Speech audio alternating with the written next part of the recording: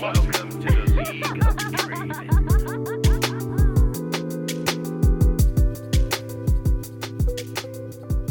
Hello and welcome to episode 508 of the LeagueCast podcast. I'm your host, Nick the King Cooper. Joining me is Aiden Frost Rockards. Hey, how's it going? And Colton Blue Basket Sweet. Happy Wednesday from your favorite hard-stuck plaque guy. It is Wednesday, my dudes. On this episode of LeagueCast, we've got a couple new patrons, some LeagueCast news, just a little bit of new news, and then we'll go into our Gamercraft Competitive League section where, hey, Worlds happened, so we'll talk about that a little bit. And then we'll close it out with Roundtable and Mail Fight. Aiden, how was your week? No, Nick. Oh, I'm sorry. Yeah, you're right. We got some content to cover before we get into the pre-show, before we get into the proper show. Yeah. So, before we get into our weeks, we do want to thank our boys over at Manscaped. We will be talking about them a little bit later in the show, as well as some of our other sponsors for today's show, starting with Gamercraft. For those of you unfamiliar at that point, which if you listen to the show, I don't know how you would be, unless you tune out everything I say, which honestly is a pretty good strategy. But Gamercraft is the competitive hub for all gamers of all skill levels, the ultimate goal of bridging the gap between the pro and amateur scenes by providing premier competitive experiences otherwise not available to the everyday gamer. They run daily skill-adjusted tournaments with over $40,000 in monthly cash prizes, taking competitive tournament experience to the next level. They've got a really cool anti-cheat matchmaking Smurf detector thing that helps to make sure that if you're playing in a gold rated tournament, you're playing against gold rated players and not some dude's cousin playing on his account who's actually 900 LP Grandmaster. Mm-hmm. Everything's fully automated. What if he is Grandmaster in TFT? True.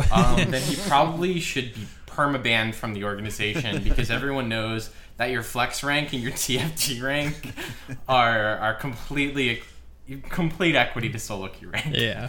I was master tier last year. They've also got some really cool matchmaking AI. They've got fully automated tournaments where it'll build the lobby, it'll record the wins and losses, send out your prizes, all automated. So if you want to get in on the Gamercraft scene, you download their app, enter code LeagueCast, and you'll get $2 for free.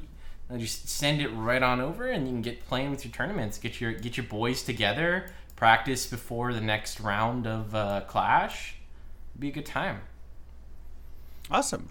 This episode is also sponsored by Giver.Gifts. Guys, do you have trouble finding the perfect gift for that special someone? Look no further. Giver Gifts is a California-based company focused on deprogramming us to believe that more stuff is equivalent to more emotional value. Research shows that experiential gifts, that's a hard word to say, lead to stronger relationships, and this is exactly why you should look to Giver.Gifts this holiday season. As part of their promotion, they sent me their Inspired Massage set. It's the perfect experiential gift for your other half and contains a 100% beeswax candle, a very pleasantly aromatic wild rose massage oil and massage guide, and that comes with pictures and instructions on how to appropriately conduct a massage. A very special, and this is actually super cool, a very special pebble that is indicative of your endless love and support for your partner, aka the Penguin's gift. And a blank card with prompts so that you can express exactly how you feel to that special someone. My girlfriend and I, we received that. Whoa, Nick! You gave me the massage, not your girlfriend. I was gonna speak up to say this was a beautiful experience, man. Nick, it smelled so nice, it felt so good. But yeah, it was super cool. My girlfriend's extremely sentimental, so she really appreciated the pebble. That's a something that penguins do is they give pebbles to their permanent partner, and they group for life. So that's a really special way to scour the beach and find a nice rock and find the perfect pebble that will serve as the foundation for their nest. So it's a really, really sweet way to express to your partner that you care about them, and that you guys will, be there forever. So yeah, it's definitely something you guys should check out. It is giver.gifts. It is GIVHER.gifts, GIFTS. And you can use a promo code LeagueCast at checkout for 10% off your order.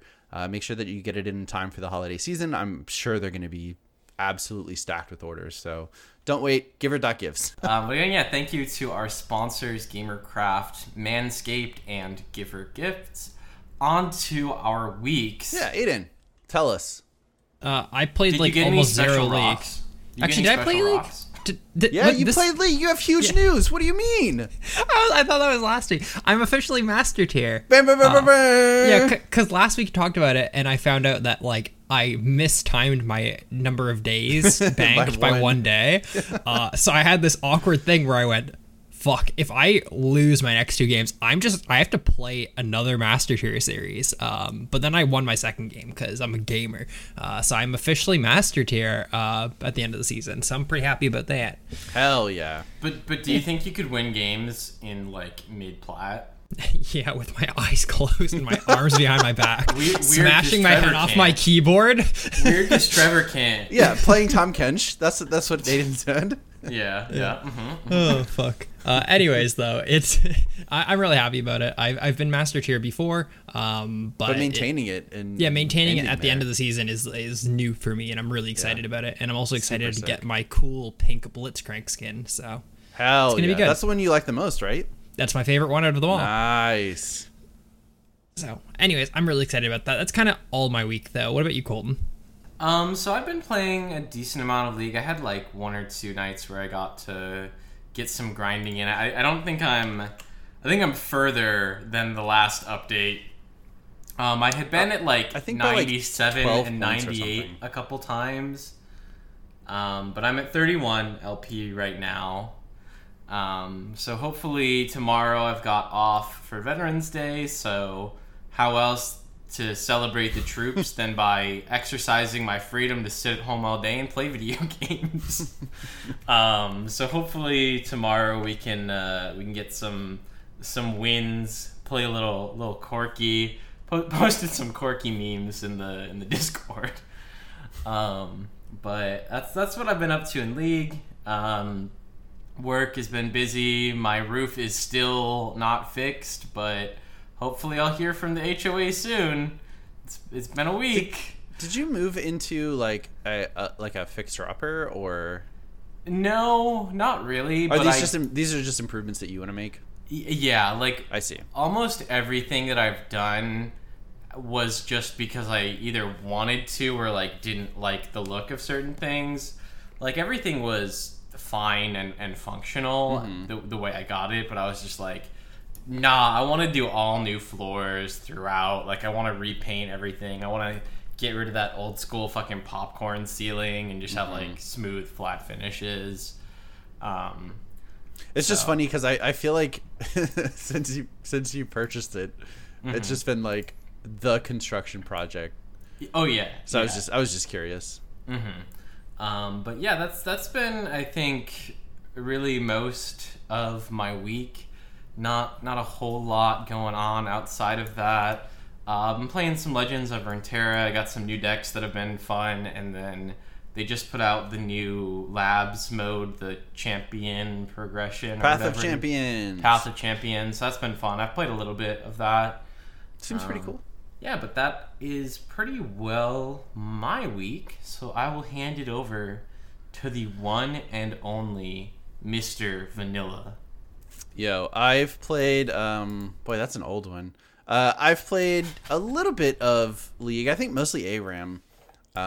Just trying to, I don't know, play games. Nothing in particular, no goal. But other than that, I don't know. Some Persona 4 Golden, still trying to beat that. It's like I feel like that's an 100-hour game, and I'm not like doing most of the side stuff. So it's very long. It's pretty. I mean, I'm enjoying it. It's good.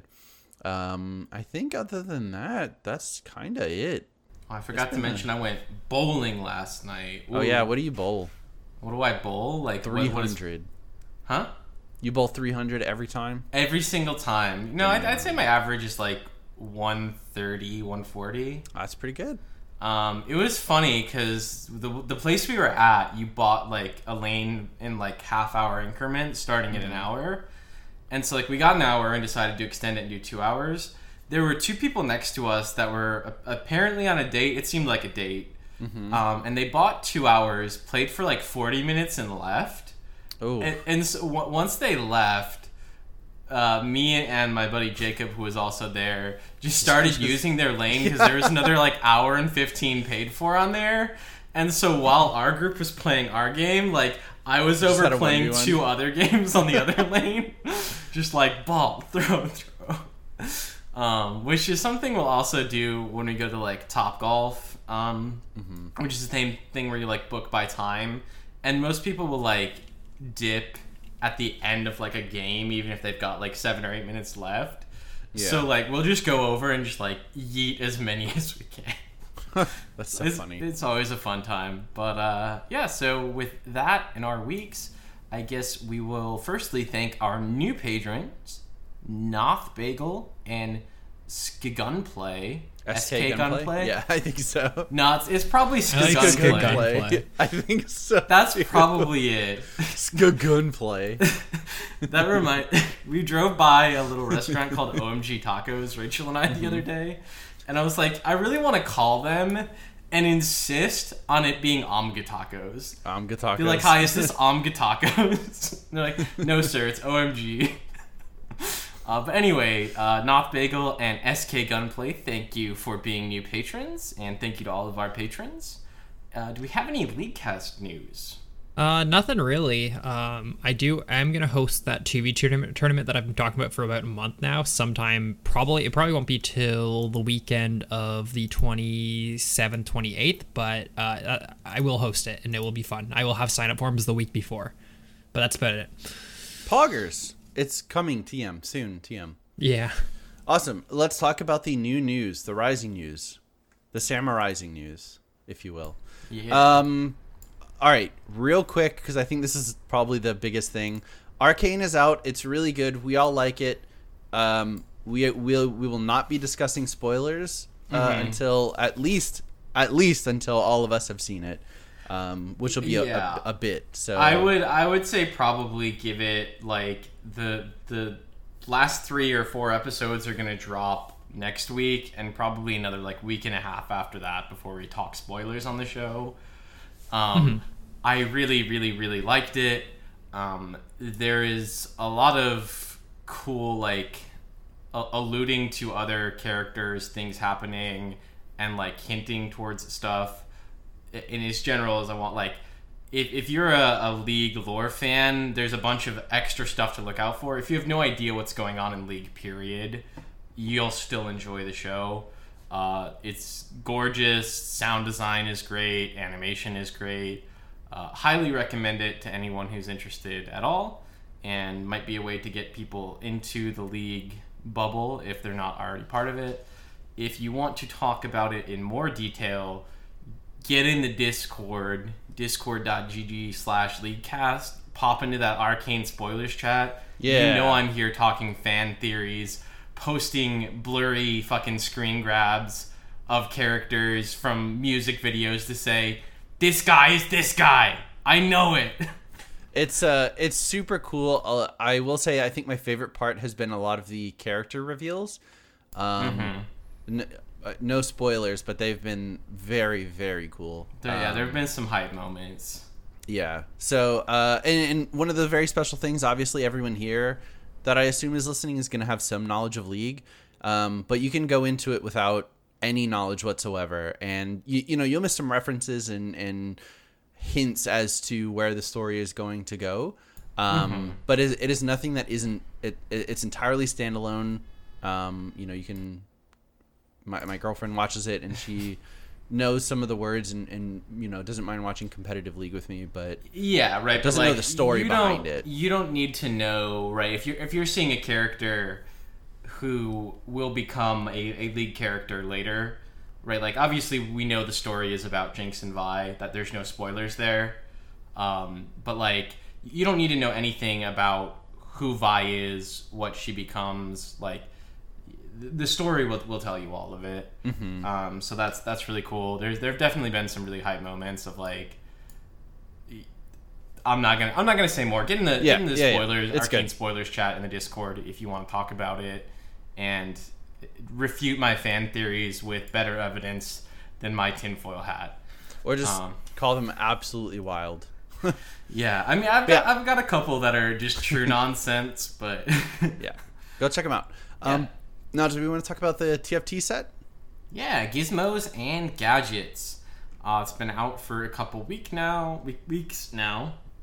I'm sure they'll be getting some balance patches going on soon. But so one of the big changes from the last set is, right, we had the shadow items, and then it became the radiant items, and now those are gone, and we have Hextech augments. They're gonna drop at like 3 points throughout the game, where you'll get a choice between two options. It'll be things like get like a celestial buff that is like, 5% of damage becomes healing, or add 1 to like your arcane trait or your scholar trait, or whatever it might be. Some of the later ones, they do get stronger, so the first one's a little weaker, then stronger and stronger. You get like +1 team size, a free reroll every round. There's a bunch of augments. I don't know them all by any means, but that's pretty cool. And I think it is also really nice that you can use those to really like curtail your playstyle, right? Like if you want to play a slow roll comp and you're able to get the free reroll every round, it's great, right? You're gonna 3-star all your units. I think it's really cool because I'm someone who's always played the game and kind of wanted just to meet this comp every game sort of thing.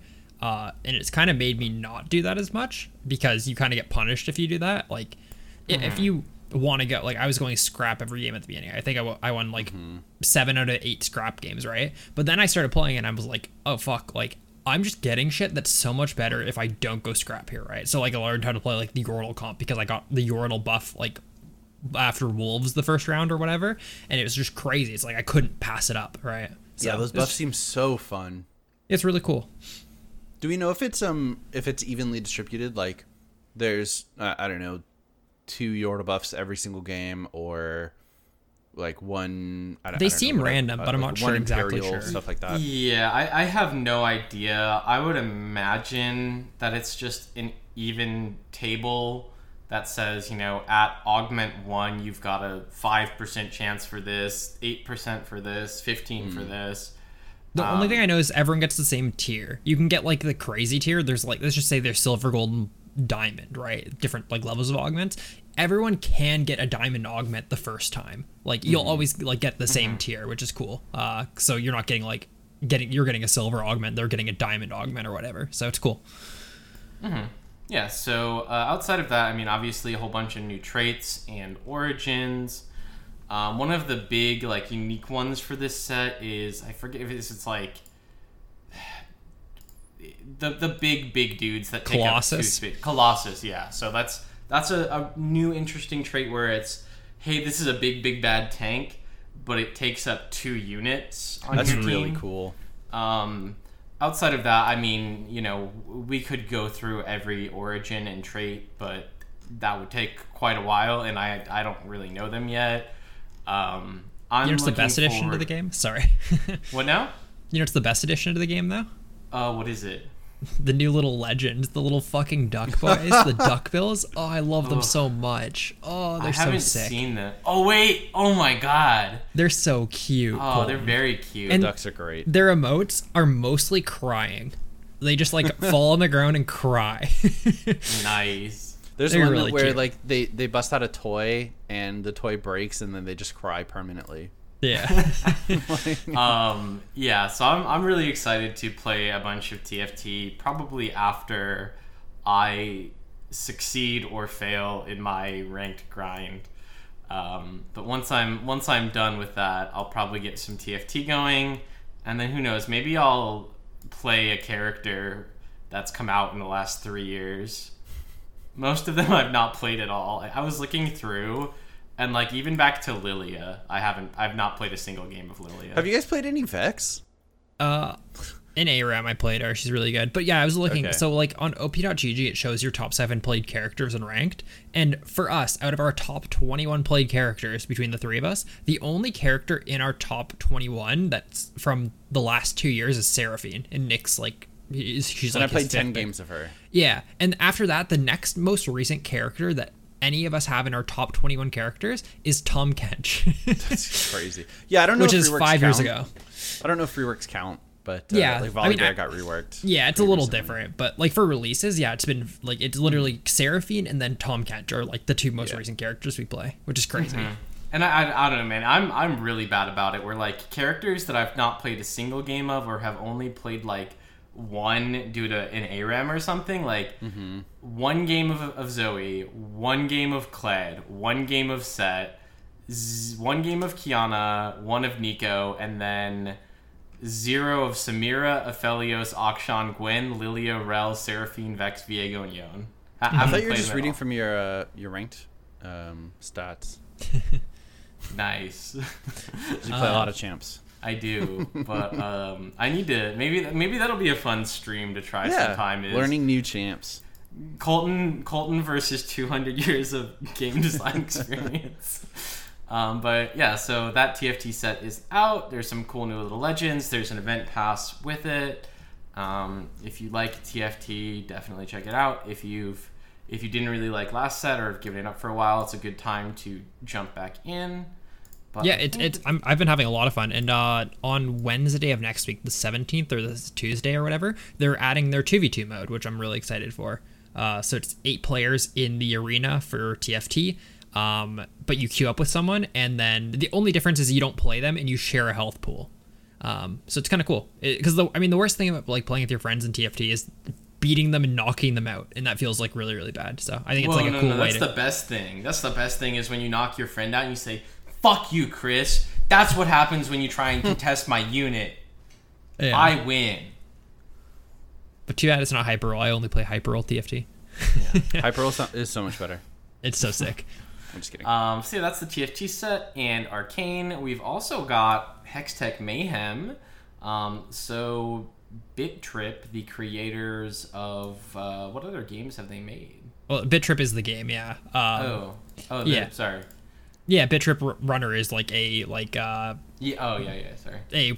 a rhythm game is what I'm fucking looking for. Holy shit, I can't talk. It's a super really popular rhythm game. They are making kind of like a League of Legends version for it through Riot Forge. Riot Forge being League of Legends kind of third-party publisher thing. So like third-party studios can make games in the League of Legends universe and publish them through Riot Forge.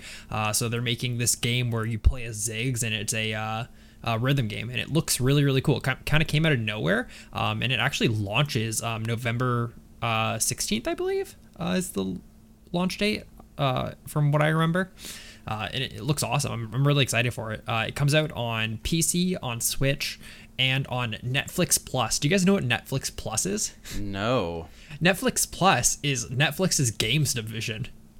What the heck? Which, so like, it sounds kind of jank, right? I'm like, fucking Netflix, you fucking dorks. But it's actually kind of cool, dude. So it's literally, you don't have to pay anymore for your Netflix subscription. Everyone fucking has Netflix too. And it's just like games that are being ported / brought to Netflix, the app on your TV, to be played like easily with like remotes and stuff. Oh. So it's like, That's... Huh. So, from my understanding, at least, maybe I'm smoking a reefer, but I'm pretty sure it doesn't cost you any more, and a game like this will just be on Netflix Plus, and you can just play it on your TV. So, if that's I'm true, then interested to sick. see how that goes. Yeah. Yeah, it's really cool. Are we gonna get like the new Netflix controller remote? I'm excited though. It's a $10 game though if you don't have Netflix Plus, or if I'm smoking a reefer and it isn't actually free on Netflix. But it looks really good. I'm definitely gonna like try it out at the very least. I'm excited to see all the new Riot Forge games coming though. Also, they have an update on the Bilgewater, not the Bilgewater game. Is it Bilgewater game, right? Yeah, I think so. Yeah. The I can't Ruined King? The Ruined King. It was the yeah. Ruined King. Yeah. League of Legends story is what it was called. yeah, they said they're gonna make an announcement for that like sometime in like the next couple weeks. So we'll hopefully have a release date for that. So yeah. All right, and so then the other piece of Rising news that we've got is we can kind of talk about that during Worlds. Actually, it's kind of like just Worlds pick bands and stuff. Okay, so, yeah. So there was some gameplay thoughts blog posted pertaining a lot to Worlds. So we'll talk about that in the Worlds section. But before we get to that, let me go ahead. We've got a little read from our boys over at Manscaped. One of our other sponsors. So, as you know, Manscaped is going to help you get ultra clean, ultra smooth, and they are the absolute top of the line men's grooming care products. You can gift yourself some Manscaped. You can get the new Lawnmower 4.0. You can get the full performance package 4.0. You can use code LEAGUECAST to get 20% off and free shipping by going to manscaped.com, again using the code LEAGUECAST for 20% off and free shipping. Now, they just launched their new body wash and 2-in-1 shampoo conditioner, which I happen to have with me right here because I literally opened the box before we recorded the show. It smells really good. It's like, I haven't actually smelled it yet, but I thought of a little bit, right? Because now that we've got shampoo, conditioner, and body wash, as well as the excellent lawnmower, right? You're not going to have hair anywhere you want it. The hair you do want is going to be soft and smooth, and everything else is going to smell great. I mean, what else could you need? Yeah, man, that's the Manscaped promise. Is they're gonna solve every problem in your life, guaranteed. Yeah, no, they're great. I love all their products so far. It's been good. Yeah, their stuff smells really good. They do have gift boxes with the holiday season coming up. You can gift the full performance package. They've also got some other gift packages, some like cool travel bags, all that good stuff. If you go over to manscaped.com, you can take a look at all of those products. Use code LEAGUECAST for 20% off and free shipping. Join this movement. Become smooth. Smell great. So again, thank you, Manscaped. And one more time, manscaped.com, using code LEAGUECAST for 20% off and free shipping. Hell yeah. There, we have in no the 5 Gamercraft stars. competitive league section already? We are in the but we don't have any Gamer- 5 stars, man. We haven't for a couple weeks either. What the hell? Yeah, you guys, I'm on a terrible withdrawal from Starries. Sag. If you send 5 Starries, I'll probably be able to make it to Diamond. They give me strength. I wonder. I doubt that, but I wonder what the if it tracks. If there's an inverse relation or something like that. Probably. Because I feel like when we got a lot, you were lower elo, and now that we have 0, you're higher. Maybe. Do we need someone to delete theirs? Go out there and delete your views, and then once I make Diamond and the season is over, you can post new ones so that I plummet to silver in placements. But with that, we're on to the Gamercraft competitive league section where we get to talk about the 2021 League of Legends World Finals. So Worlds is over. We had one last series between Demonkia and Edward Gaming. Is it just EDG at this point? I think it's still both. Is it Edward? Okay. It's still Because Edward, they definitely had Edward and all gotcha. this stuff. Can we talk about the pre-show a little bit? Sure. With the multimedia. The pre-show is really cool, yeah. Yeah, it was really cool. I wasn't really expecting it, but obviously they're not going to do a live stage show performance with no crowd. Mm-hmm. Rachel was not a fan of it, but I think she was just there's just way too much happening, and they're going so hard it's a little cringe, I think was her view on it. But yeah, but it's Worlds. That's the and point. the set building that they did for fucking Zaun, where they just made Zaun in a physical set, and obviously there were other media elements, they didn't build a whole city, but they built a lot of really cool stuff. And as someone who did build sets and make props, that was so cool to see. It reminds me of the scale of what fucking Disneyland does for their huge attractions, their different worlds and stuff like that. It feels like that scale. Could you imagine if Disneyland had the League of Legends area? Like they God, open that up- would be so sick. they have Star Wars Land, they have Harry Potter World, and they have League of Legends World. Like, how cool would that be? Man? Yeah. It'd be that's like what this the- though. Like, it's so sick. Yeah, it was really cool. I think all of like obviously like the music is always super well done. You know, a lot of different styles happening and a lot of mixtures. So to each their own, and if they like that stuff. But the quality was just off the charts. It was so good. It's great. But from there, we got a nice 5-game series between Damwon and EDG. Yeah, and congratulations to EDG for taking the series 3-2. The real finals was EDG versus 100 Thieves in group stage. There you go. That's it. But yeah, what did you guys think of the series? Series is good, man. Like, I definitely think that EDG played really well on the day, and I think certain members of Damwon played very poorly on the day. Yeah. Especially players like Khan. I think Khan played very poorly, like, overall. But, like, I don't know. It's still a really good series. I'm really happy they won. EDG definitely outplayed them, like, for sure. We can get into, like, the later discussion of, like, Yeah. the memes that Damwon was going to win the thing from the very beginning. The real finals was T1 versus Damwon. But, like, what do you guys think about the games, I guess, like, overall, before we hop into there? I mean, overall, I thought they were super high quality. I am personally of the opinion that I think Edward kind of overperformed, whereas Damwon underperformed. But I don't want to take anything away. EDG are still the world champions, so that's all that really matters is that they took the series. And I think that's like one of those that both can be true, where it's like I agree with you that I think EDG overperformed a little bit. I think Damwon not only underperformed, but also made some not great decisions in terms of draft. But ultimately, like, that's part of the equation of best team in the world. Oh, for sure. Is who shows up on the day and doesn't have an off day and doesn't pick a bad pick. Like, that's part of it, right? Who doesn't first time Yasuo on stage? I think that, yeah, there's definitely some underperformance. I think the draft, like Game 4 and 5 draft, I think Damwon really shit the bed. Oh, absolutely. They were just both bad. And so it was EDG won Game 1, Dom won Game 2 and 3, and then EDG won 4 and 5. Yes. Yeah. So like Game 1, EDG out the gate, won Game 1. It was a pretty decisive win.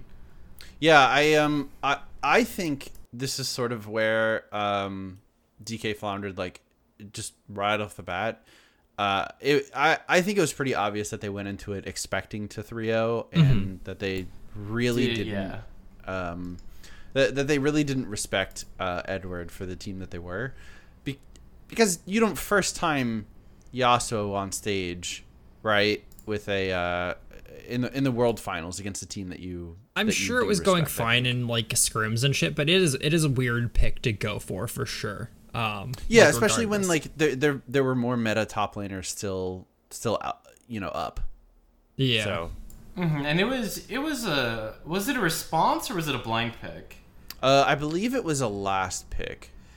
Yeah, but it definitely wasn't like I'm picking this first time as a hard counter, right? Because like I don't think anyone really. It might have been though. Was it? Maybe not a hard counter. I think but it was against Graves, wasn't it? It was Yasuo into Graves, yeah. Yeah, it was Yasuo into Graves, and like it's a good matchup, I would say, but it's not like a hard counter, and right, like that's where I would expect to see like a first pick out of nowhere, or like a new strat where it's like when Keria pulled out Zillion in the T1 Damwon, it's like there's a clear reason why he picked that pick that nobody else is picking or is not being picked often. But you see that and you're like, he picked Yasuo, why? And it's like, maybe it's because he thinks this is a really good Graves matchup. Maybe he thought it was the right pick for the team. Or maybe he thought he could play a character that wasn't ideal because he's that much better than Flandre. Like, you don't know the answer.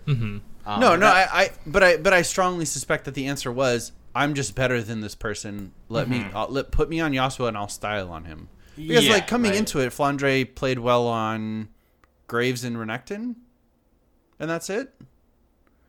I'm not sure he's exactly. He's played a lot of Graves, but so yeah, game 1 obviously they lost. It was pretty decisive. It seems like after that they try-harded game 2 and 3 and smashed them both, and those were the types of games we were expecting to see. And then game 4, man. The draft in game 4, I didn't like it. It was bad.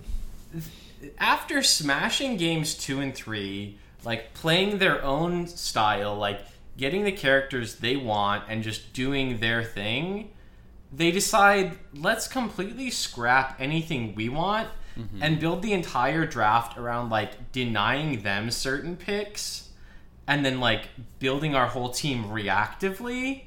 Yeah, they did that both game 4 and 5, right? Like what you're mentioning in game 4 is that there was a round 1 Lucian pick, right, on EDG, and to deny Lucian Nami, they picked Nami with Jhin, which just isn't a good link, right? Like Nami probably isn't worth playing in at a pro level without Lucian, I would say. But you're picking it purely to deny them, which feels so fucking weird. And then in game 5 pick ban is crazy, by the way. I loved his pick ban in game 5, but it's once again picking to try to deny them rather than to get yourself ahead. So there was 7 junglers banned out, right? The only jungler left, only meta jungler left in the game is Xin Zhao, right?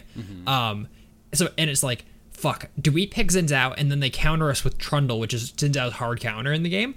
Or what they did is they picked Trundle and then then EDG just still picks Xin Zhao. Even though it's a counter, he's just a better character than Trundle. Yeah. And it's I don't know. It feels denying picks rather than just picking for yourself is so fucking weird at that level.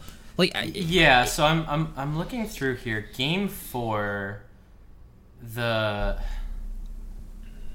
man, yeah, it's very frustrating, for sure. But yeah, I feel like there's no reason to picked like that. The Nami fucking Jhin, and then they picked so much that they could have just kept playing what they smashed game 2 and 3 with. Yeah, I mean, either way, I'm really happy EG won though. JJ probably is one of the best junglers in the world, and I think Viper and Mako, even though they had a rough group stage and rough early what's this part of the tournament called? Knockouts. Knockouts. Yeah. They definitely look by the end one of the best bot lanes in the world, which is good. In game 5, I also want to I really disagreed with the Ziggs pick in game 5. Yeah, I mean Ziggs just doesn't work at the pro level, right? He had a 35% win rate at the end there before he was picked in that game, and it's he should work. It's just he did.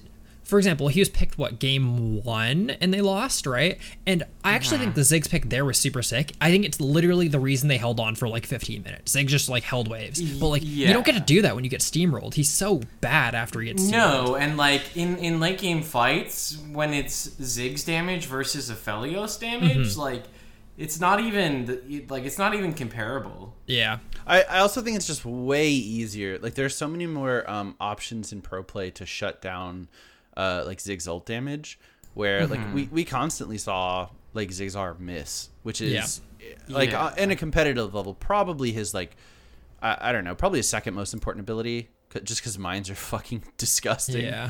But that's just so much of where his damage comes from, and there are just too many stopwatches in the game, too much mobility, everything's timed too well on a competitive level to allow Ziggs to succeed in that aspect. Yeah, they're gonna just LeBlanc dash away, or they're gonna Jarvan flag drag away, Talon jump over wall, any of the characters, or Pixillion, Pixillion, and so then even when you finally get it and hit him and lock him down, it's just canceled.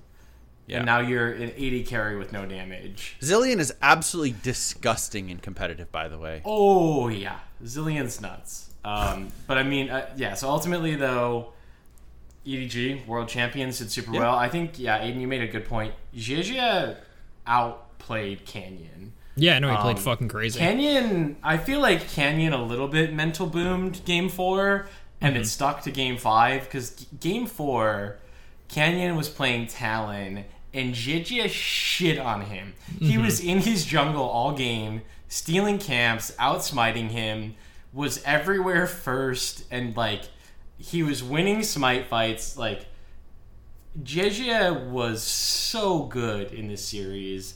And I think, to me, that was probably, like, the biggest overall gap. And it's weird to consider that, like, Canyon got gapped, but games 4 and 5, he got gapped hard. Yeah. I really think Flandre absolutely dicked Khan. Yeah, I mean, Khan played poorly. Over the course of the series. Like, there's no world in which before the series you'd say that Flandre was a better top laner during the tournament than Khan. Not that Khan, like, had an amazing tournament by any means, but, like, he looked clueless in some of those matchups. Yeah. Like, other than when he got Graves. His Graves was, like, just gross, but...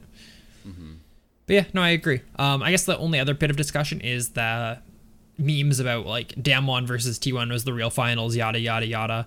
I don't know. I really do think that it's, in my opinion at least, the best 3 teams in the world at this tournament were EDG, Damwon, and T1.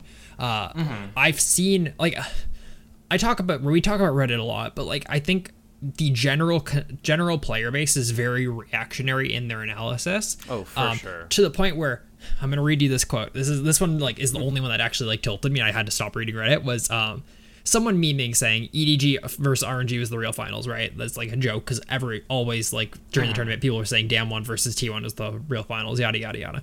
But someone replies, like, earnestly, and it has upvotes, and it's, of course it was. They were the MSI champions that eliminated Damwon in Iceland. RNG were salivating at the idea of playing best of 5 versus LCK teams like T1 or Genji.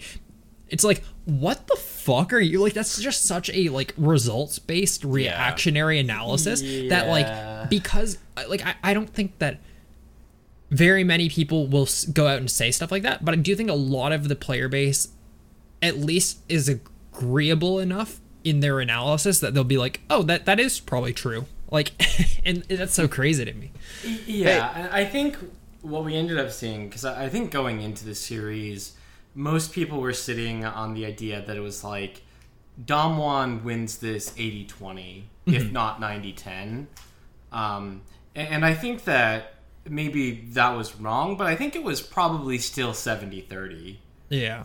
And I'll make the hot take. I still think Damwon's the better team, like, overall. If they played 100 series, like you're saying, I think Damwon wins the majority of the time. No, yeah, like, I think that Damwon showed some weaknesses that we hadn't seen a lot of them prior, and EDG showed some strengths that we hadn't seen.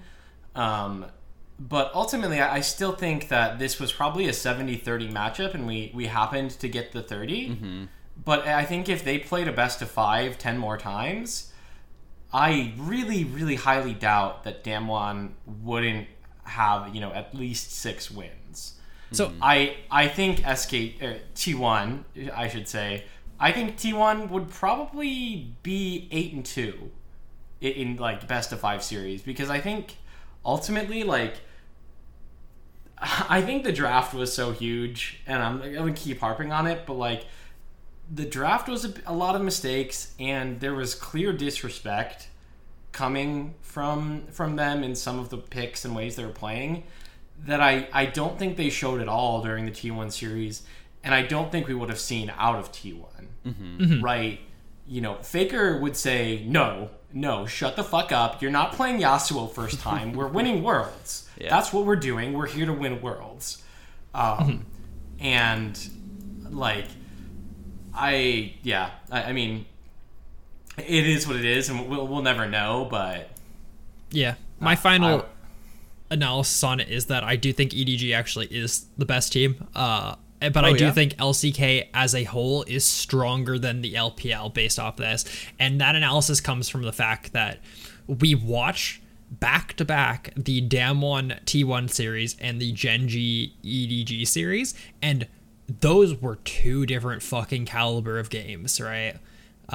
same with like watching quarters, right? Watching EDG RNG and watching T1 Hanwha or Gen G Cloud9 or Damwon Mad Lions. Just the quality of play is so different. So I think it's hard to say that like LPL as a whole is stronger than LCK, but I also think Edward actually just like showed that they are the best team, and that's cool. Oh, nice. All right. Anyways, Nah, disagree. The best team in the world didn't win Worlds. It was 100 Thieves because they lost to the world finalist to... Nah, dude, the best team in the world was clearly Detonation Focus Me. True. There's also a quick gameplay thoughts just to go over really quick. It's pretty old, like, hey, world spoilers, looking at pick ban. Our goal was to not have any character with 100% pick ban. Despite the nerfs in 11.16 and 11.18, Lee Sin came the closest with 97% presence, but overall, no champ hit 100% this mark. Good job, Riot, man. You missed it by 3%. They absolutely gutted Renekton for one patch so this wouldn't happen. Yeah. It's just funny that it really reads as like a pat themselves on the back thing when they missed it by 3%. Like he wasn't played like 2 games. It seems like it comes off as like we were successful in this, when in reality, I think that there were like probably 3 picks, right? Like I think Lee Sin and then Yuumi was probably second in terms of pick ban contest. I mean, they go into it a little bit more. So they talk about champion diversity. So they only look at characters that had with a 5% or higher pick ban presence, and they looked at those based on roles. So total characters with a 5% pick ban presence was 62. For comparison, there's 92 characters picked at least once. In the top lane, we saw 24 picks with over 5% presence, jungle 13, mid 16, 80 carry 10, and support 13. I really don't think 10 80 carry is like that alarming. I do think 13 jungle and 13 support's a little bit on the low end, but top lane meta was great this year. Like 24 top laners, like 24 top lane picks with over 5% presence is like really, really diverse. It's super awesome to see. Yeah, it was super cool. I agree. I think I actually think support and jungle, probably a little low.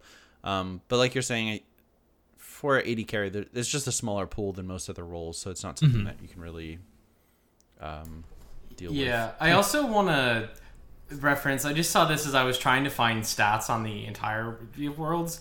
Lee Sin was at 99% prior to the finals. Oh, interesting. Okay. So because one game in the finals he wasn't picked or banned, that dropped it another 2%. That's crazy. So I guess there were 2 games in the Worlds that he was not picked or banned, which is not a lot, and I think would still be indicative to me if like 95% plus is probably. It's a little much. Yeah. Oh, I mean, the numbers should be even lower. Like if I feel like if a champion has 75% or higher like presence, like maybe even lower than that, but that's still huge. Like 3 out of every 4 games. I mean, of course, this includes bans, I guess, but I don't know. That's such a huge presence when there are so many champions in the game. Mm-hmm. I don't know. I feel like 75 is low to me because there's always going to be a couple characters who are really good, and like there's going to be tournament metas, and when you're considering pick or ban, right? Like if a character was banned, right, maybe 85% of games, and even if they weren't picked in some of the ones they weren't banned, like that I would find a little more concerning. But if they were banned in like 10%, but then picked in, 87% of the games that, obviously that they weren't banned in, like, okay, that's just a really good pick right now, right? Like, let's say there were like no Aphelios bans all tournament, but he was picked every game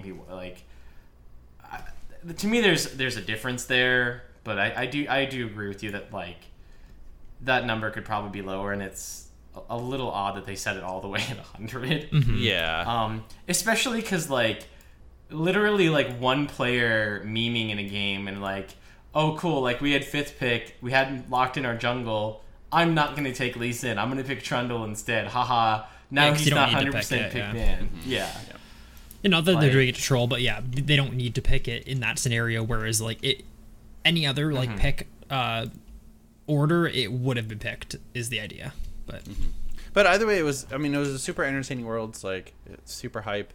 My only wish is that the format will be updated or modernized at all.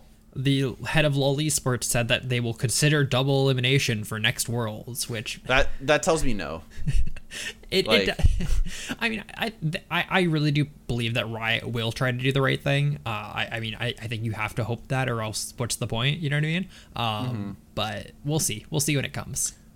Yeah, I don't know. I guess considering is just like such a nonsense answer to me. Where like I don't know, if you're head of like esports, you should understand the value of a double elimination system.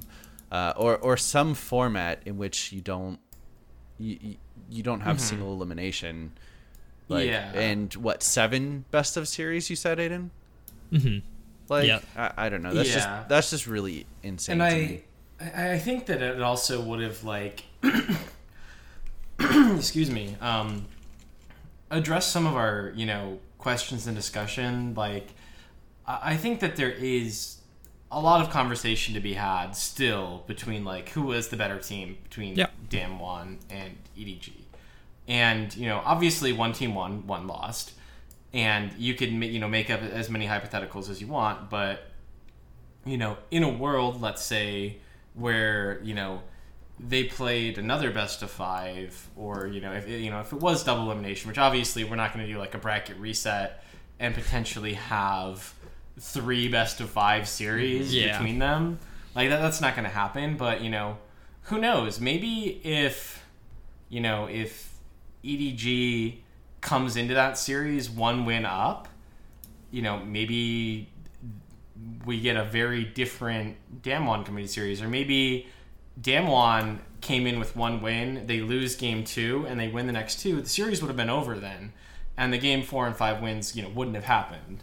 Yeah. I mean, there's a bunch of what ifs, but absolutely, I think it's pretty obvious that double elimination is the fix to a lot of the problems. That we would have had a clearer answer on which one of these teams was better. It's a lot harder to argue that one's better than the other if in a double elimination setting. Yeah, in a double elimination, and again, obviously, there's not going to be a full reset.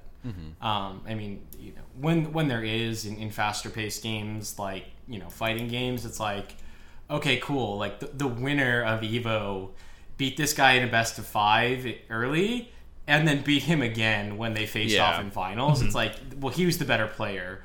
Or if that player comes back and beats him in 2 back-to-back best of 5s, it's like, okay, that's it's really hard to argue that he won 2 best of 5s in a row and wasn't the better player. Yeah. Cool.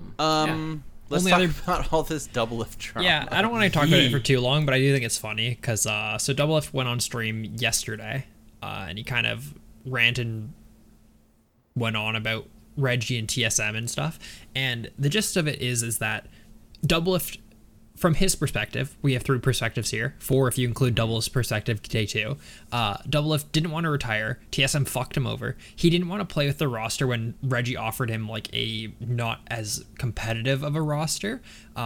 And Reggie obviously didn't like that. Doublelift wanted to play with Sword Art. When they ended up signing Lost, Sword Art actually contacted Doublelift saying that he wanted to play with Doublelift, and then Doublelift at that time talked to Reggie and said, hey, Sword Art wants to play with me. I'm happy to play for the team if you can get Sword Art. And then Reggie, obviously still upset that Doublelift didn't want to play with their other roster, said that he wasn't welcome back. So Doublelift now hates Reggie, mostly his ego, and never wants TSM to win again. But he is still on TSM because, and I quote, they make each other money. So then Reggie responds like a couple hours later and he goes, Doublelift is fucking impossible to work with, is like the reality. He's just like stubborn. That's why he's been kicked from teams, yada, yada, yada. And from Reggie's perspective, Doublelift is speaking out against TSM because they weren't interested in working with him. His teammates, his coaches, etc. don't like working with him. He's like really hard to work with. And the only reason he's speaking out 1 year later is because, he wanted to play for TSM, but Reggie pretty well said, I'm not fucking working with you. So they're now going to take steps to part ways, because it's weird as fuck that this is your employer relationship. Yeah. And then Lena, Doublelift's girlfriend, also was Reggie's ex. / is the marketing CEO, CFO, whatever the fuck her role is in TSM. Might be a was, because Doublelift accidentally said was. Pretty well said that, like, yeah, the reality is they both just have the biggest fucking egos in the entire industry, and that doesn't work very well. And then Doublelift then went on stream again today and pretty well said, like, he just fucking thinks Reggie's just a shitty person to work for. And then the Reddit circle jerk today is posting old clips of Reggie just abusing his fucking employees, which was weird, really weird, because I remember watching like old game cribs and TSM Legends and shit like that, and just the videos of just Reggie berating players it was always weird. Yeah, and like there are situations where like both sides are a little right, and there are situations where both sides are a little wrong, and that's where I tend to like I think that in this case, right, it's like both of them are kind of just being assholes, and like it's unfortunate, but that's, you know, I think Reggie has been this guy since the beginning of TSM back in season, you know, preseason 1. Right, like Reggie has not really changed, and there have been, you know, he's, I think, matured and become more professional in general, but he's the same guy. Same with Doublelift, and like, this is a really fun, wild little, you know, fight between these two, and it's hilarious to me that the level head of this comes out as Lena, who's in the weird position of, like, Reggie's ex, Doublelift's current partner, employee of Reggie, and, like, some form of leadership within the organization, at least formerly, if not still currently, where it's like, there's so many weird ties going on, but she's got to be the voice of reason here. And this is one of those where, like, you know, there's always that question of, you know, do we want to see players go into coaching, go into management? And this is one of the examples that I would say, no, I'd rather have, like, somebody who's a actual, like, mature professional and is level-headed about it. But obviously, Reggie, as a, you know, owner, coach, manager, his various positions throughout the year, player, like, he's been successful. Yeah. TSM has a lot of titles. On the flip side, though, Doublelift has won, what, 8 out of the last 10? Yeah, I mean, Doublelift splits? has an ego like every fucking star pro sports player has an ego, right? Like, he has an ego because he fucking wins shit, right? He's won 8 out of 10 of his splits on 3 different teams. Yeah, so like, I'm of the opinion that I think Doublelift is such a star player, at least within the North American scene, at this point, where prior to last split, before he quote retired, that I think he should have the ability to say, like, no, this roster isn't good enough. Like, the guy isn't going to be playing for, like, so much longer. You know, he can't just he can't just be expected to, oh, well, we're going to take this one split, like, and see how this developmental roster works. He doesn't want the experimentation. He doesn't want to be on a team that's going to come in third. And I think that's entirely justified. He's definitely got a right to do that, to bring those concerns to the table in a professional manner, which I don't think he did. Yes, that's the caveat. Is like, it depends on he certainly how he did it. He certainly is in a position where he should be able to go to his, you know, org owner, his coaching staff, his, like, talent acquisition people, and say, I don't think that this pick is going to make us competitive to win, you know, spring split or summer split. I'm here to win the split. Like, I want to play on a team that will win. I don't think this will do that. And that voice should be listened to. You know, he shouldn't get to just choose what support and say, give them whatever they need to be here. Yeah, of course not. But I mean, part of that management decision is keeping your players happy. Now, could they have won if they weren't getting in a pissing contest? Like, if Doublelift played AD carry and didn't have Sword Art, would they have still maybe won a split? Maybe. There's a decent chance. I mean, again, he's won 8 out of the 10 splits he's played in.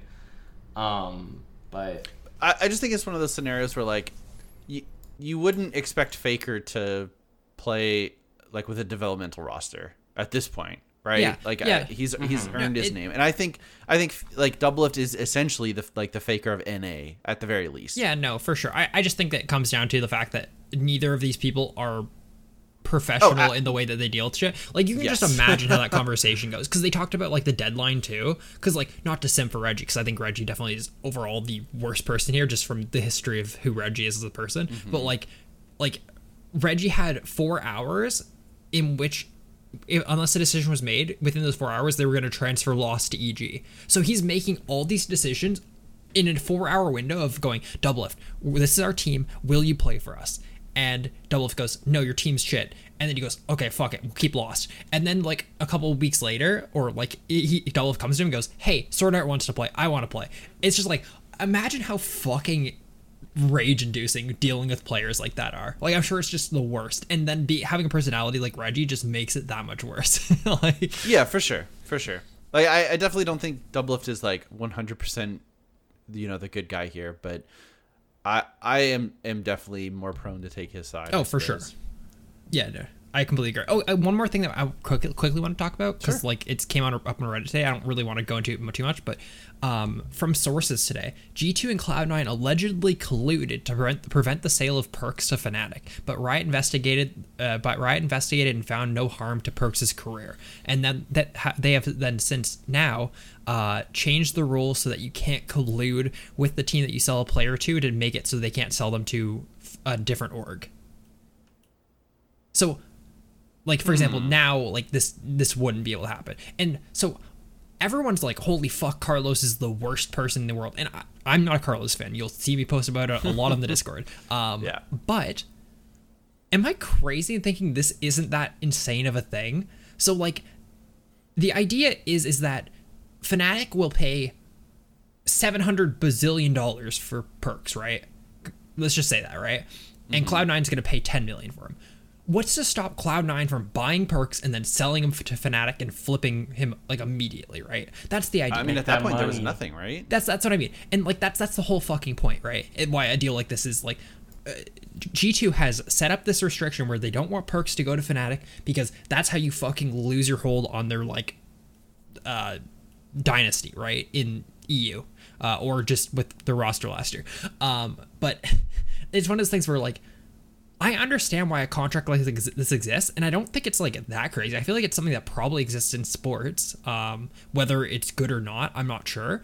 But I definitely don't think it's, like, as crazy as people are making out to be. I'm glad the rule has been changed, and this won't happen anymore, because I think in general it's better to see players playing for the best org that they can possibly play for. But, like, people are acting like this is, like, like Carlos is he's the worst person in the world, and I feel like this is not that crazy at all. But no, I think it's a very reasonable thing to try and do if it's allowed, right? Like, ultimately, as an org, right. If you walked up to any org coach and said, I would like to give your organization $3 million, yes or no, right? They're gonna say yes. If they can get a player and then go sell them for more the next day, they'll want to do that. Yeah.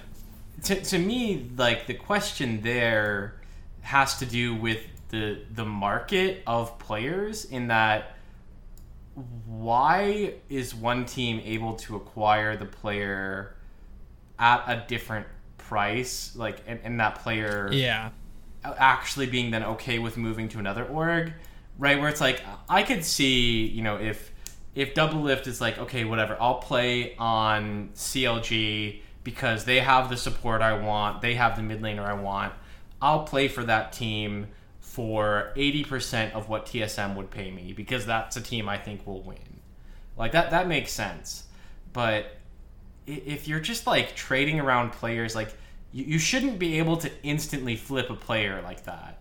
You should be able to do it maybe after a split or after a full year, where it's like, hey, we took an academy top laner, he's now a top 3 NA top laner, we're going to sell his contract for 4 times what we initially paid for. Yeah.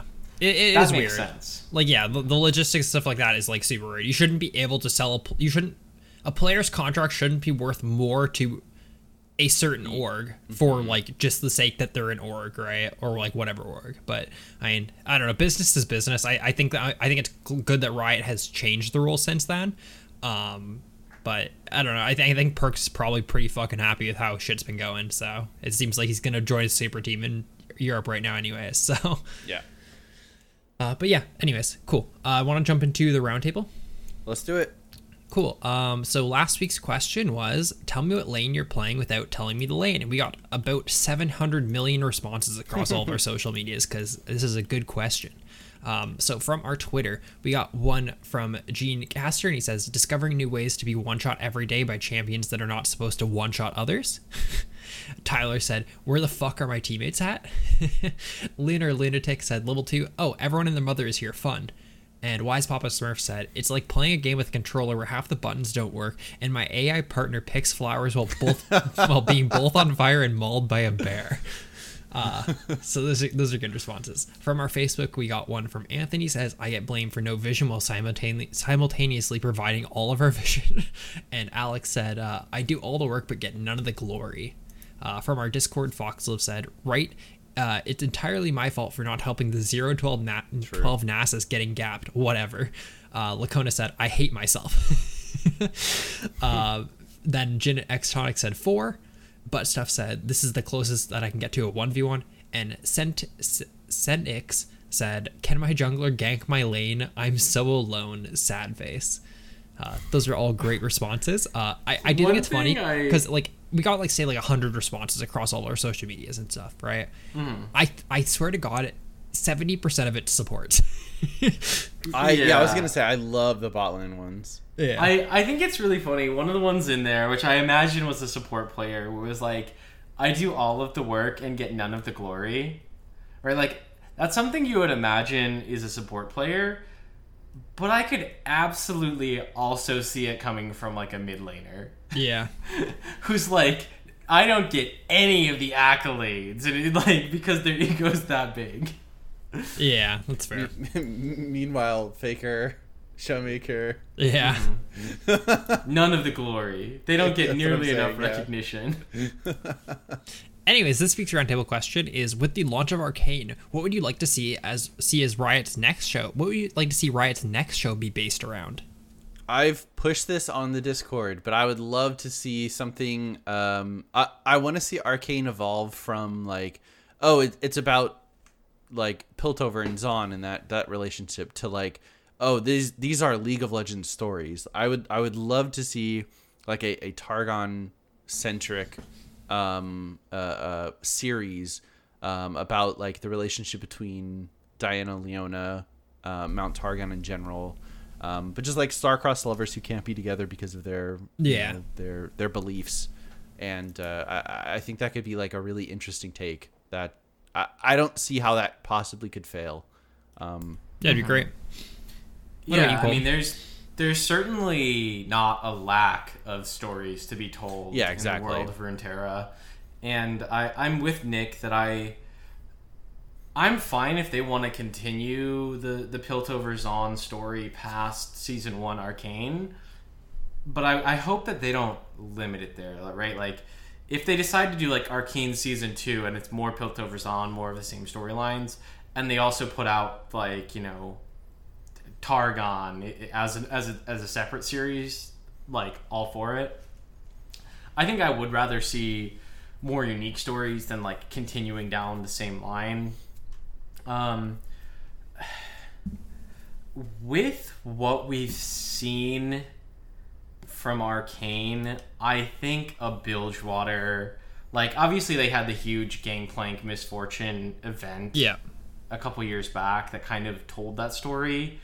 But dear God, would I love to see that in like a fully animated medium, because like, can you just imagine how gorgeous those ships and like the explosions and the battles and the gunfire, like it would just be beautiful. No, yeah, absolutely. I would love it. And And I like feel there'd be there's so many like weird ass fish in Bilgewater. Like you'd just be like walking down the street and there'd be a little stall and you get like all of these fucking crazy looking fish just in the background. I think something that Bilgewater and Piltover and Zon, for that matter, do really well is like display a lot of gray area characters where like, okay, Gangplank's not a good guy, but he's also not like a super villain, right? Like he's not trying to take over the world. Yeah, and I think that's a good thing that like any good story should hopefully do, is that most bad characters and bad people in general are not strictly evil, malicious individuals. Like there certainly are people who are strictly malicious, evil individuals who exist, like their sole drive is to hurt other people, but most of them like are trying to, you know, succeed in their goals in their way with a very warped, you know, scope of morality and what's important. Yeah. Right.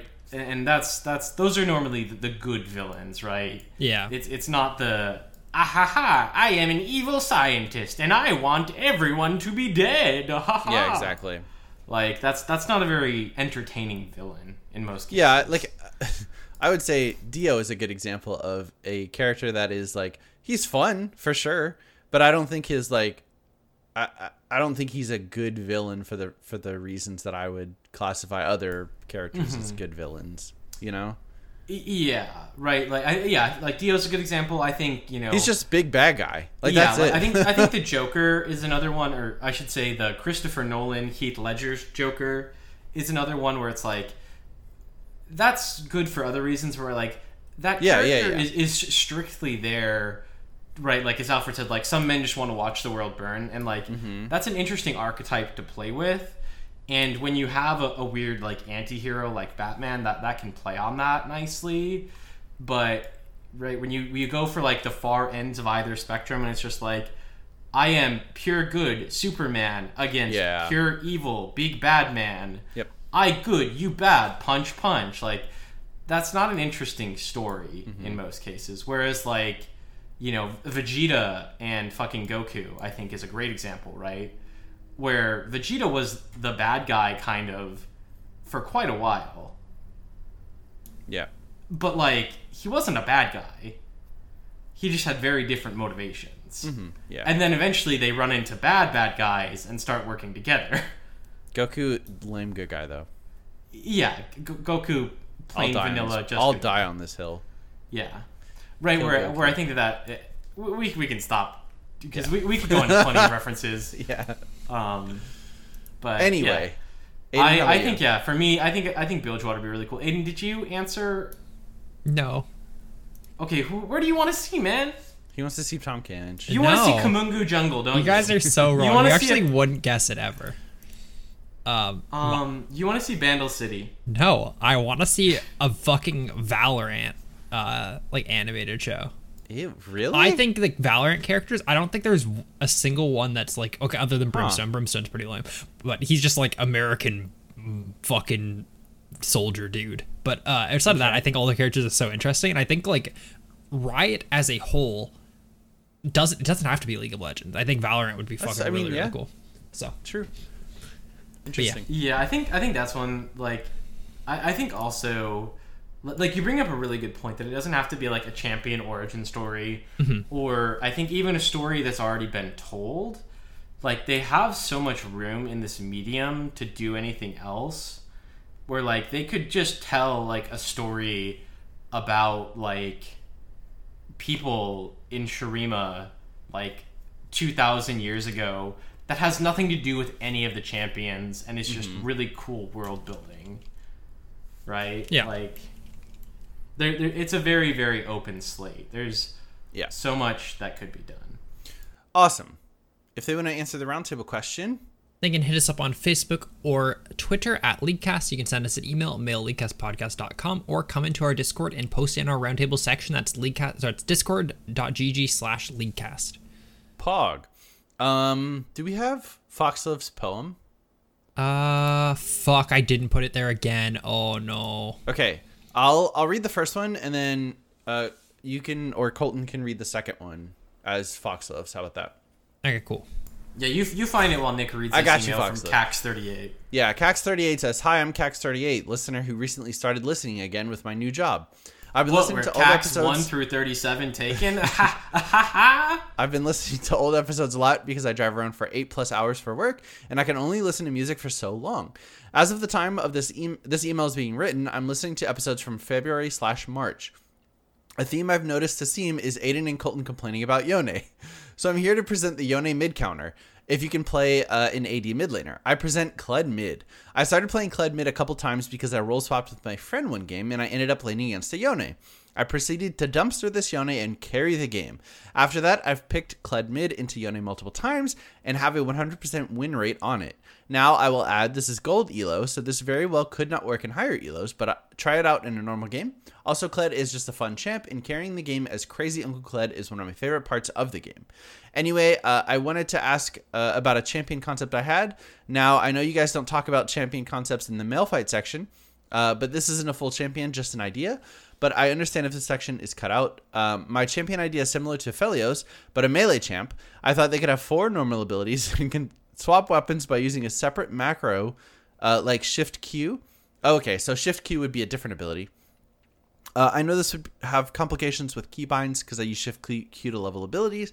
Nevertheless, I think it's a cool idea. Obligatory comment on email length Cax38. I think this is sort of like that champion idea is sort of what we want like Udyr to turn into, where you can like dance and combo, stances together for different effects. Yeah, to me, it would. But I mean, it sounds cool. It does sound cool. I think the way you'd have to do it is either have it like Udyr, because I don't think you can have them do like macro things like a Shift Q, Control Q. Probably not. I don't think that would be really healthy for the game. I think the option would have to be that you cast your ability and immediately cast then a second key to like do an alteration, which I still don't think is a great way to do it. I think the other way is better. If you cast an alteration and then your next skill will just impacted by it. Yeah. Where if I go from turtle to bear versus turtle to tiger, the effect is a little different. I think that's one way that you can absolutely do it and would work for Udyr. I think the other option would be to have them as just a transform character where the ultimate, or potentially if you want to, you could make it like their passive and have a different bind for that character to switch weapons. And it's like, okay, you've got 4 weapons and you've got a QWER with each weapon. Mm-hmm. I think it's probably easier to have a QWE with each weapon and then R is just change weapons. Yeah. I think if you had more than 2, the interaction with those cooldowns would have to be a little different than we see on transform characters now, because you could just be constantly mashing one form to the next and never have anything on cooldown. Mm-hmm. That could be just super cool. As for Yone, like, there are certainly Yone counters and ways to beat him. I just think he's obscenely overloaded. And I think his E is super problematic. If that is that his dumbass dash go back to his I think that ability is super problematic. I won't disagree there. I think the damage on it could be tuned down, but otherwise I think it's fine. My favorite game that I've watched of yours, Colton, is the game when you're duoing with your D1 player and you're playing mid and you get solo killed by a Yone. And then your jungler comes mid and he kills your jungler. And then you TP back to lane and he kills you. And then your jungler comes back into lane and he kills your jungler. And then you both try to fight him and he kills both of you. I was like, what the fuck? It's like, it's so funny. It's funny, but like, and obviously like we made a lot of mistakes and got outplayed. But like, I don't know, man. There are things that Yone can do that I don't think you really should be able to do. Mm-hmm. Like, again, particularly my biggest issue with the character is his E. The fact that, like, when you're ahead on Yone, you can, like, E forward from under your turret, run somebody down all the way under their turret, miss 90% of your Qs, still 100 to 0 them, and get away for free even if you're being hard CC'd under tower. Like, I do think Yon's actually like pretty hard to play for the most part, but I do think that there are aspects of his kit where it feels like he should have to play better, I guess. Like, it feels like you can have the both sides of it, you know what I mean? It feels like there's times where when he has Shield Bow Bloodthirster and he misses 3 Qs but hits like a W to give him a shield, then he like starts healing up after, you're like, oh, that's annoying that he missed so many Qs. But then there's times where like that character can do some fucking cool stuff, man. Yeah. You should watch the number one not the number one US player. He's like this guy in EUS who plays Yone top lane. His name's like Duzkill. It's like Duzkill. Yeah, Duzkill or something. Duzkill, yeah. He has like 2 top 10 EUW accounts, and he plays Yasuo, Yone, and Camille are his only characters he plays, and his Yone top is so fucking crazy. It's really good. Yeah. Yeah, I mean, Kled seems really good. I actually think a lot of like big, strong, early melee characters are very good into Kled. I've preached that I think Tahm Kench is actually... Into Yone? I'm sorry, into Yone. Yeah. I've preached for a long time that I think Tahm Kench is a very good character into Yone. I think that lane is super free because Yone is typically just like, oh, I'm just gonna bully you because I'm Yone. But there is no character you can trade early with Tahm Kench. So yeah, thanks, Cax. Yeah. Next email from Foxloaf. We're finally doing it, guys. Meant to send this a while back, but I'm a terrible person. Sorry it took so long. Haha, joke's on you. We didn't read it for another 2 weeks anyway. For episode 500, I wrote haikus for the crew and had a laugh at Colton's expense, but Colton is just as important to the show and community as anyone else, so here you go. The true Colton haiku. No wonder you guys skipped it for week after week. It's about me. I literally remembered. Of course. I can't say literally. That's why. You guys have it in your DMs. You said, we're going to keep skipping this Colton haiku. So you leaked our DMs, Aiden? Yeah, I did. Yeah, it contained all of your fucking nudes. True. They're going to get posted on the It's calendar. for Manscaped, okay? It's for Manscaped. True. It's for Manscaped. My bad. C. Blue Basket Sweat. Quick of wit, sharp of tongue, the soul of Leaguecast. Wow. Lastly, I wanted to inform you that I'm a silver player now, and the climb was quicker than expected in TFT. Oh. But hey, W is where we can get them, am I right? So what I want to know is, how do you decide positioning for your comp? The guides I see are placed interestingly, and it seems to work out, but how do you know where to put units, since it's clearly not just put melee up front and ranged in the back? Love you guys and hope for a good week. Foxloaf. So TFT positioning. There's a lot that goes into it, but in general it is put the melee in front and the ranged in back. With some particular exceptions. Obviously, like, if you are diligently scouting, you can have an idea of who you're going to be playing in the coming rounds. And so positioning according to your opponent matters, right? So if I, for example, am playing like a standard, I've got like a marksman, whether it be at the time like a sniper or a double shot or, you know, whatever they are in that set. You know, I've got basically an 80 carry.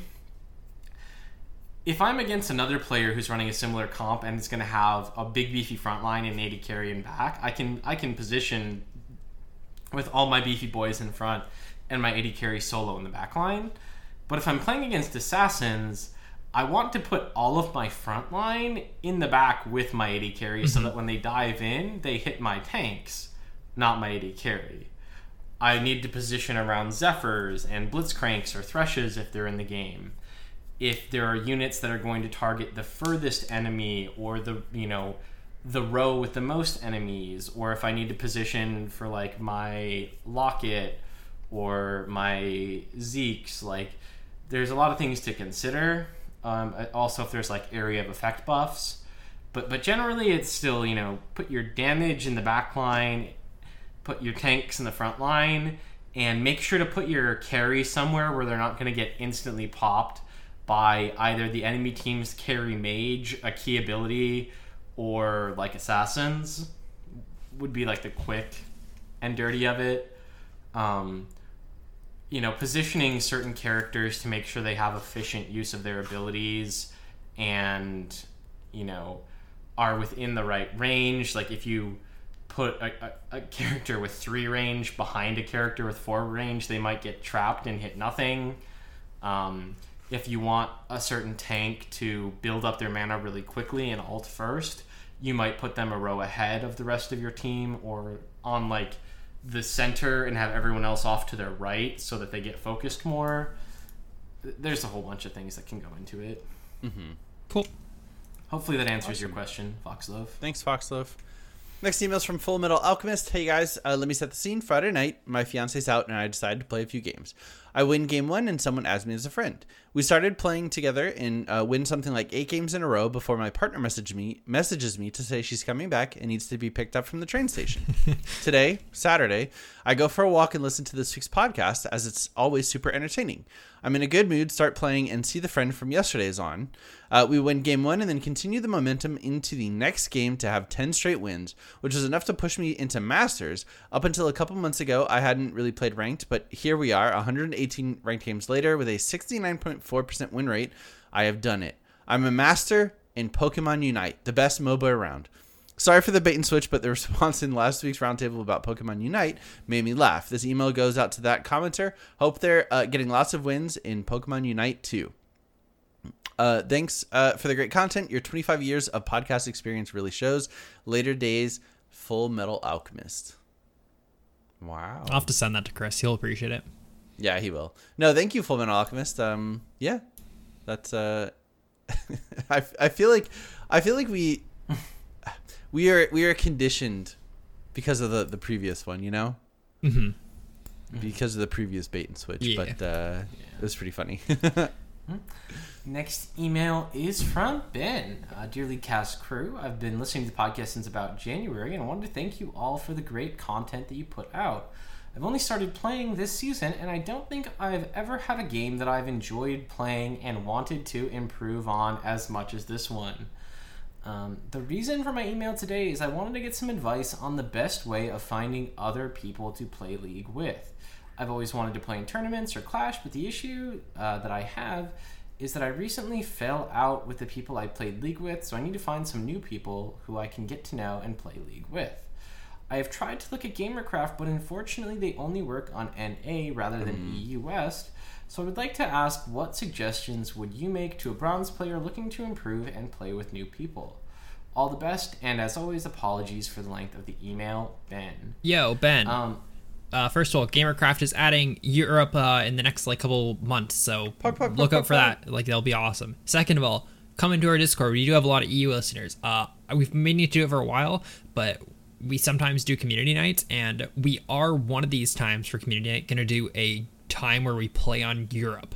We'll get all of our fucking EU folks together and we'll play some games, so be sure to check out for that when we do it. Probably won't be for a little bit because everyone's busy nearing the holidays and stuff, but maybe in the new year. Yeah, I mean, outside of that, there's on the subreddit there's a lot of potential discussion. If you interact well with anyone in a particular game, feel free to add them. It's a hard question which has a lot of answers to it potentially, but I would just say be on the lookout and be open about it. I have no idea why and how you fell out with your old friend group that played League, but if it got at all to the point where you were all playing and getting angry at each other because of League and that's why you then stopped playing together, be aware that can and does happen and try to stop that. I think we've all at certain points played with friends and then gotten heated with those friends because of League. Of course, yeah. So watch out for that, I would say. Yeah. Awesome. Thanks, Larry. I'm sorry. Thanks, Ben. Our last email this week is going to be from Lurie. Hi guys, I think there needs to be a greater effort to monetize the game of League of Legends for the benefit of LoL esports. Currently, you don't see people representing LoL esport franchises in the outside world like people do traditional sports, jersey hats, etc. I feel as though Riot is missing the opportunity to offer more in-game ways to represent League esport franchises. Icons and emotes are not enough. There needs to be ways to represent players in different eras of organizations. Teams have eras in which they are successful, CLG 2015 to 2016, or cool jerseys or aesthetics that are abandoned after some years, CLG 2016 MSI American flag jerseys. There's no way to represent the players or eras or aesthetics of these teams besides an icon from the event they attended or expensive jerseys that you would never wear in public, speaking for myself. Riot needs to figure something out and probably at a loss to help give teams ways to make money through their brands in ways that the average League player will realistically pay for. This will hopefully help the sustainability of teams and the scene long term. What sort of ways do you guys think they could implement to sell... What sorts of ways do you guys think they could implement to sell jersey designs, team brands, and player brands? Personally, I think they should digitize the jersey designs onto those Clash banners that get hung near the lanes and sell that. I don't think team skins would ever be feasible since it's time-consuming, expensive, and competitive with League skins themselves, which Riot probably doesn't want. So maybe a chroma on champion base skins with team color palettes. Lastly, for players, they could sell their signatures like on the world skins to overlay on any recall. Once again, thanks for all the work you do, and sorry for the long email, Lurie. I think you crushed it. I think the banners and shit is fucking brilliant, by the way. I've never heard that before, but that's like a really, really good way of doing it. Lurie, I'm not sure if you played the game back in 2015, whenever Championship Kha'Zix was, but did you see what they did with at Worlds? Championship Kha'Zix at Worlds, every single skin, every single team had a chroma for Kha'Zix, where Kha'Zix had a like slightly different color palette for the team, and his like recall, he had like their team flags like on his arms and shit. And like I hate to say it, why don't they fucking do that at Worlds? Why isn't like Jarvan, like Worlds Jarvan or whatever, why isn't there a chroma for every team? I understand it's a fucking shitload of work, but do you know how many people like just having their teams at Worlds would buy 100 Thieves Jarvan, like the chroma for it? Even if they didn't want to do like a full chroma, like they could have. It's just Jarvan, but his spear and the flag and drag are that team. Yeah. Right? Like, just redesign the spear and the flag. Yeah. Just the flag. Just the flag. Just the flag. I was going to say just the flag. That's fine. Like, you can do just that. I think one other thing he hit on that I think would be really good is recall animations is another good one because, you know, you can do your, you know, however many and it's done. Right, you know, I don't have to make animations, particle effects, anything else. It's just, this is a recall animation I can slap on any character and it works. I think that, like, the whole jersey team merch thing, I would like to get into more. Like, I looked a lot at SKT merch, and I just couldn't justify spending, like, $120 on an SKT jacket. And paying to ship it. Yeah, it's really hard to do that. And like I've also looked at some like TSM merch throughout the years, or like C9. You know, I haven't been huge into any of those orgs that I would really want to buy their merch. I think, you know, if they wanted to, one way they could go about it is like give any of the LCS teams like a deal where like if you buy a CLG t-shirt, you get like a random skin permanent with it, right? Because like they can distribute all of that for free, and they can just say like, hey, we're doing a thing for Spring Split that like if you buy a t-shirt from any team's merch shop, it comes with like a free skin permanent. If you buy like a jacket or hoodie, it comes with like an epic skin permanent. That's not bad, yeah. Right? I like that idea. There's so many out there, and it costs them zero to offer that, other than like the potential lost money of people not buying that skin. Yeah. But like it would be very, very easy for them to just say, hey, all CLG t-shirts now come with a 450 RP skin. Right? Like you get a QR code for it. No, that's a really good idea. Or a chroma, or, you know, whatever, you know. Yeah. And then, right, like all of those merch stores now become slightly more successful, more profitable, and want to invest more in the esports scene, right? It's beneficial to both. I like that. That's a good idea. Yeah. So thank you for the email, Lurie, and the great ideas. I'm sure we will see a whole lot in the years to come about how to monetize esports better. And that's where we are going to end this episode of LeagueCast. Thank you guys so much for listening. If we did not get to your email, we will get to it next week. Apologies for that. You can send us an email, mail@leaguecastpodcast.com. Watch us on Twitch at Blue Basket and at LeagueCastFrost. On Twitter, we are LeagueCast. On Facebook, we are LeagueCast.